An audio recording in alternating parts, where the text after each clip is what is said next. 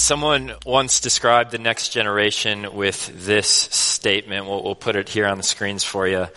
They think they know everything, and they are always quite sure about it. It's okay, you can laugh. Maybe you've used similar phrases to describe select young people in your own life. No judgment here. Maybe it was your difficult teenager who thought he knew better than you. Maybe it was that waitress who got your order wrong for the 5th time. Maybe it's that 26-year-old life group guy at Northbrook. I don't know who it is. Most of us have been there. It's funny, I've even caught myself talking this way about the next generation, which is odd, because I pretty much am the next generation. I'm not sure what that says about me. I have this working theory that you become a grown-up as soon as you start complaining about young people, but I'm not quite sure yet. The only problem is this, that quote that I just shared with you all, it wasn't actually written about our kids. It wasn't written about young people in our lives today. That was an excerpt from The Art of Rhetoric. It's an ancient work written by Aristotle in the 4th century BC, almost 2,500 years ago. Aristotle, he goes on to say, young people are high-minded because they have not yet been humbled by life, nor have they experienced the force of circumstances. That's interesting. I have to share one more with you all. I thought this one was funny. This is from a document entitled Essays in Idleness. It's written by a Japanese monk in the 1300s. He says, modern fashions seem to keep on growing more and more debased. The ordinary spoken language has also steadily coarsened. People used to say, raise the carriage shafts or trim the lamp wick. But people today, they just say, raise it or trim it. Oh no, right? When they should say, let the men of the palace staff stand forth, they say, torches. Let's have some light up in here. I'll admit it, the up in here was my personal addition. That was not part of the initial quote, but hopefully this is entertaining for you all. But I share these quotes to make a point as well, because it seems that whether you lived 2,500 years ago or 800 years ago or now, we all seem to suffer from a very similar problem. Worrying about the generation to come, worrying about the next generation, whether it be their language or their clothes or their convictions. We have a hard time believing that they will be able to do their part in picking up where we left off. And as tempting as this perspective can be, trust me, I get it. I believe that as the church we're called to something different, something better, because the way that I see it, hopelessness and despair regarding the future and the next generation, it's opposite, it's antithetical to Christ's church, to the present and coming kingdom of God. So over the next few moments this morning, I hope to, number one, offer a renewed vision of God's sovereignty as it relates to the next generation. And number two, we'll follow that up with just a few invitations of how we can best come alongside young people today. Excited to get into it. Let's just open in a word of prayer. Lord God, thank you for this time. Help us to recognize your presence this morning, that you are active and that you are moving and that you are with us, and that you are active and that you are moving and that you are with the next generation, Lord. We lift this time up to you. In Jesus' name, amen. Psalm 145, read verses 1 through 13. I will exalt you, my God, the King. I will praise your name forever and ever. Every day I will praise you and extol your name forever and ever. Great is the Lord and most worthy of praise. His greatness no one can fathom. One generation will commend your works to another. They will tell of your mighty acts. They will speak of the glorious splendor of your majesty, and I will meditate on your wonderful works.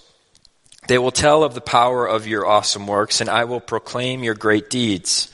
They will celebrate your abundant goodness and joyfully sing of your righteousness. The Lord is gracious and compassionate, slow to anger and rich in love. The Lord is good to all. He has compassion on all he has made. All you have made will praise you, O Lord. Your saints will extol you. They will tell of the glory of your kingdom and speak of your might so that all men may know of your mighty acts and the glorious splendor of your kingdom. Your kingdom is an everlasting kingdom and your dominion endures through all generations. The Lord is faithful to all his promises and loving towards all he has made. Amen. Aren't those words just refreshing for the soul this morning? And as we reflect on this text together, let me just start with an observation that may seem obvious, but I think it bears repeating, and that is this: God has not and God will not abandon the next generation. He won't abandon them. Like we just heard from David, his kingdom is an everlasting kingdom. His dominion endures through all generations. The next generation is the Lord's. They are his creation. They are in his hand, and he won't fail them. And we can rest in that as followers of Jesus. But don't hear me saying that this means that we can all sit back and put our feet up and say, God's got this. Yes, God does have this. Nothing can thwart his purposes, but it is then our great privilege as the church to join in with his work and be lovingly and consistently invested in the lives of the next generation. This one confident proclamation that God will be faithful to them, it doesn't give us an excuse to bow out, but rather it equips and enables us to love and serve the next generation correctly. Not through our own strength, not through our own striving, which, as we know, often leads to burnout and despair, but through the power of the Spirit within us. Some of you are familiar with my own story, so I had the great privilege of growing up as a part of this faith community here at Northbrook. I was dedicated here. I attended all throughout my childhood. I was involved in 7. I played on the worship team. And obviously I had my ups and downs with my faith journey, as any kid does. But Northbrook, it was a very consistent part of my life. And it is so cool now to reflect on those years as a young adult with 2 kids of my own, because the one thing that I can confidently say is that God was faithful to me. And he was faithful to my generation, just like David promised he would be all those years ago. And this wasn't some sort of abstract, theoretical faithfulness. This was real, embodied faithfulness, lived out by actual people at Northbrook who journeyed with me as I grew up and figured things out and matured.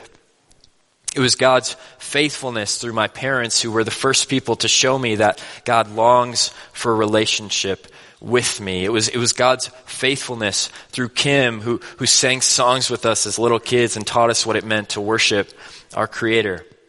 It was God's faithfulness through John, who showed up and continues to show up week after week after week and loved all of us crazy kids. It was God's faithfulness through Taylor, who sat with me in my college years as I navigated my own season of doubt and uncertainty and questioning. It was God's faithfulness to me and to my generation through people like you. And this, friends, is exactly why we can't sit on the sidelines. Because, yes, God, he will be faithful to the next generation. There is no doubt about that. But it seems that we serve a God who prefers to do his best work through his people. Through his people. Theologian and author N.T. Wright reminds us of this. He says, so often when people look out on the world and its disasters, they wonder why God doesn't just march in and take over.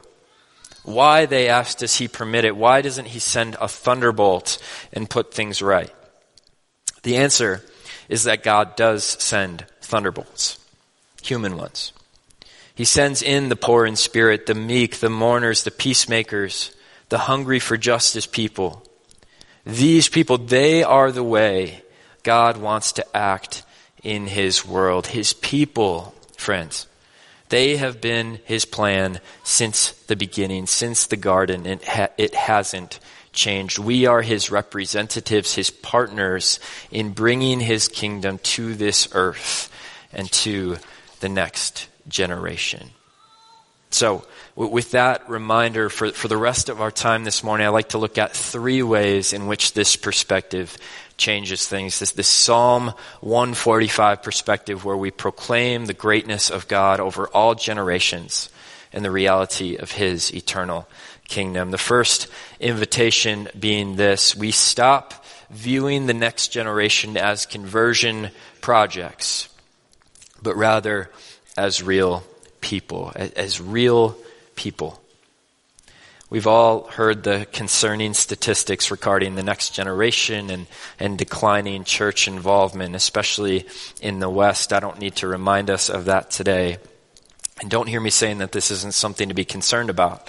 You know, some of my best friends from growing up fit into that category, and it weighs on me that they no longer feel that the church is a place they want to belong to and invest in. But with all the studies and the statistics and the trends, here's the subtle shift that can happen in our minds and in our hearts if we're not careful. The next generation becomes a problem for the church to solve rather than individual people to love. Say that one more time. The next generation becomes a problem for the church to solve rather than individual people to love. Let's look at verses 8 through 9 one more time. It says, the Lord is gracious and compassionate, slow to anger and rich in love. The Lord is good to all. He has compassion on all he has made. This is the heart of our God. For us and for the next generation, a generation made up of real people with real stories and problems and questions. And in my mind, no program or sermon series or conference is going to fully accomplish the deep work that is required for a flourishing multi-generational church. And I hope you see some of the irony in that statement, right? We're in the midst of a next-gen sermon series. We're promoting a parenting conference, and these things are wonderful. I believe in them, and they're a start. But that's all they are. They're a start. For this vision to become a reality, what's needed is all of us coming together to fight against this problem-solving, fix-it mentality and embrace the hard work of loving real young people in our lives. I'm reminded of Paul's words to the Romans where he says, be devoted to one another in love. Honor one another above yourself. And this leads us into our second invitation. Really, it's an affirmation. That's we affirm that our own maturing relationship with Jesus is the most important gift that we can ever give to the next generation. The thing that is most striking to me about the language of Psalm 145, it's the closeness, the intimacy with which David speaks with his Creator. Really from the very beginning, verses 1 and 2, I will exalt you, my God, the King. I will praise your name forever and ever. Every day I will praise you and extol your name forever and ever. Just like what Mike talked about last week, if you were here, there is this awe, this wonder just flowing out of David as he writes this. In David's mind, reaching the next generation doesn't even seem to be a question that he is concerned with, at least in this moment, because he is so enraptured, so enthralled with his God that he can't help but praise him for who he is and what he has done. And he knows that this will just naturally spill over onto the people around him. David, he's modeling exactly what he writes in verse 4, where he says, one generation commending God's works to another, telling of his mighty acts. No arguing, no debating, simply proclaiming what God has done in his power and in his goodness. So today I ask us the question, what do our lives proclaim? What does my life proclaim? And no, of course we won't be perfect, but when the next generation looks at me, looks at us as a faith community, what do they see? What do they experience? Is it the same experience as the culture around them, or is it something different? Because growing up at Northbrook, I experienced something different. I think that's one of the reasons that I'm here today. It's not because I'm special or because I have it all figured out. It's because I experienced a group of people that fought for one another, who forgave one another, a group of people who proclaimed the goodness of their God, and that was compelling. That became something that I wanted to devote my life to. And no matter what someone's story is, whether they grew up in church like me or they have never set foot in a church before, I truly believe an experience with that group of people can be life-changing. Let me share with you all one of my all-time favorite quotes. This is from Ruth Haley Barton. She says, truly, the best thing any of us have to bring to our leadership is our own transforming self. I 100% agree, and I think you could just as well say that the best thing any of us have to bring to the next generation is our own transforming self and our own transforming community. We don't do this faith thing alone. We do it together, coming together to pursue God and to experience him more deeply and to be transformed by his presence. One final invitation this morning, and that is simply that we recognize that we all play a part. David writes in verses 10 through 12, all your works praise you, Lord. Your faithful people extol you. They tell of the glory of your kingdom and speak of your might, so that all people may know of your mighty acts and glorious splendor of your kingdom. David, he doesn't write that the parents, that the fathers and the mothers praise you, Lord, and the grandparents extol you. No, all your works praise you. All of your faithful people extol you. And as we heard in our Next Gen Vision video, this is truly an invitation for us all. Whatever our context, wherever God has placed us. Of course, it's going to look different, right? My life with 2 little kids is going to look a heck of a lot different than somebody with no kids or an empty nester, but that doesn't change the fact that we are all called to this work together. Like I said earlier, God, he will be faithful to the next generation, but his plan is to be faithful through us. So I ask, what young person in your life do you sense God's call to empower, to encourage, to equip? Maybe it's your own children. That's the season that I'm at right now. Maybe it's a niece or a nephew. Maybe it's a neighbor. Maybe it means you start volunteering in MB Kids once a month. Maybe at 7. It's different for all of us, but the question is the same. About 6 months ago, my second son was born. His name is Charlie. I think we've got a picture. Yeah, he's a cutie.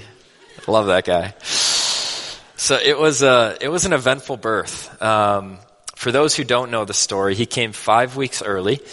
And to make it more interesting, we were not able to make it to the hospital. Not by choice. We ran out of time. So we welcomed Charlie into the world in our apartment living room.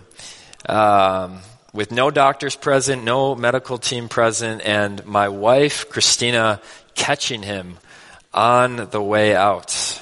Yeah, she's pretty cool. I married a good one. In response to the story, a lot of people ask me, Maddie, where the heck were you? Like, why didn't you catch him? And I was like, that's easy. I was passed out on the floor next to her. Just kidding. I was conscious, I swear. But I was on the phone with the paramedics, and he just slipped out sooner than we thought. Anyways, I can tell the whole story later if you want to hear it. But you could sum up that whole experience with one word, with the word shocking, right? Absolutely shocking. At least that's the word we'll use while we're in church. I won't share the actual words I said. But I've come to realize that the next generation, it's always going to shock us in some ways, right? Whether it be a accidental home birth, or their TikTok dances, or their questions about life and God. And all too often, sadly, these differences, they lead to judgment and division.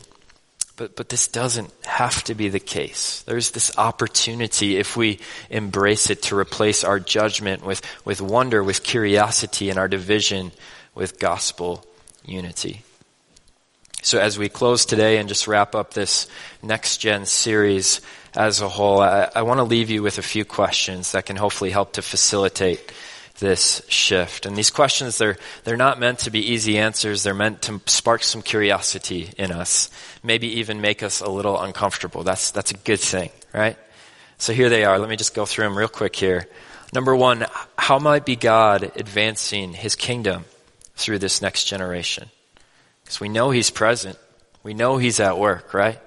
It's just up to us to discern what he's doing through this wonderful group of people. Number two, what blind spots or sin patterns has this generation exposed from my own generation's culture? Because we all have our blind spots, both individually and generationally. And number three, very simply, who is one person from this generation that I can get to know better? And if you are a young person in this room, you might be sitting back feeling pretty good about yourself right about now, but you are not off the hook. I have a challenge for you as well. All the parents are like, hallelujah, right? You are invited to ask these same questions about the generation that has come before you. In a secular culture that has an increasingly negative view of our elders, that views them as old-fashioned and irrelevant, it is our responsibility as young people who follow Jesus to model what respect and honor and teachability look like. It's just like what Peter wrote in his epistle. In the same way, you who are younger, submit yourselves to your elders. All of you, clothe yourselves with humility toward one another, because God opposes the proud, but shows favor to the humble. As young people, we desperately need the wisdom of seasoned disciples of Jesus Christ, not another social media influencer. And it's on us to seek that out. And I truly believe that when all generations take these questions seriously and this posture of humility towards one another, the church, it really can be that shining city on a hill, that flourishing example to our culture of how to do this messy business of multi-generational community well. And I see that happening here in Northbrook, in every corner of the church in amazing ways. So my prayer for us is that through the power of the Spirit, we can continue to go deeper. Let's pray. Lord God, just thank you for this time. Thank you for the next generation, the gift that they are, all the ways that they challenge us and confuse us, but also all the ways that they point us to you.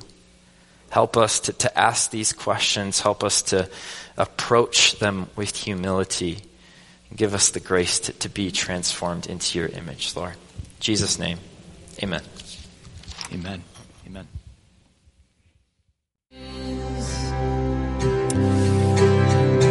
Recently, it's come to my attention that I have a catchphrase of sorts. It seems that whenever I'm talking with somebody, one of my favorite ways to end that conversation is with the phrase, "It's gonna be good." I don't know where it came from, but I can't seem to stop saying it. It's gonna be good. I've never thought of myself as an optimist, but my words betray me, apparently.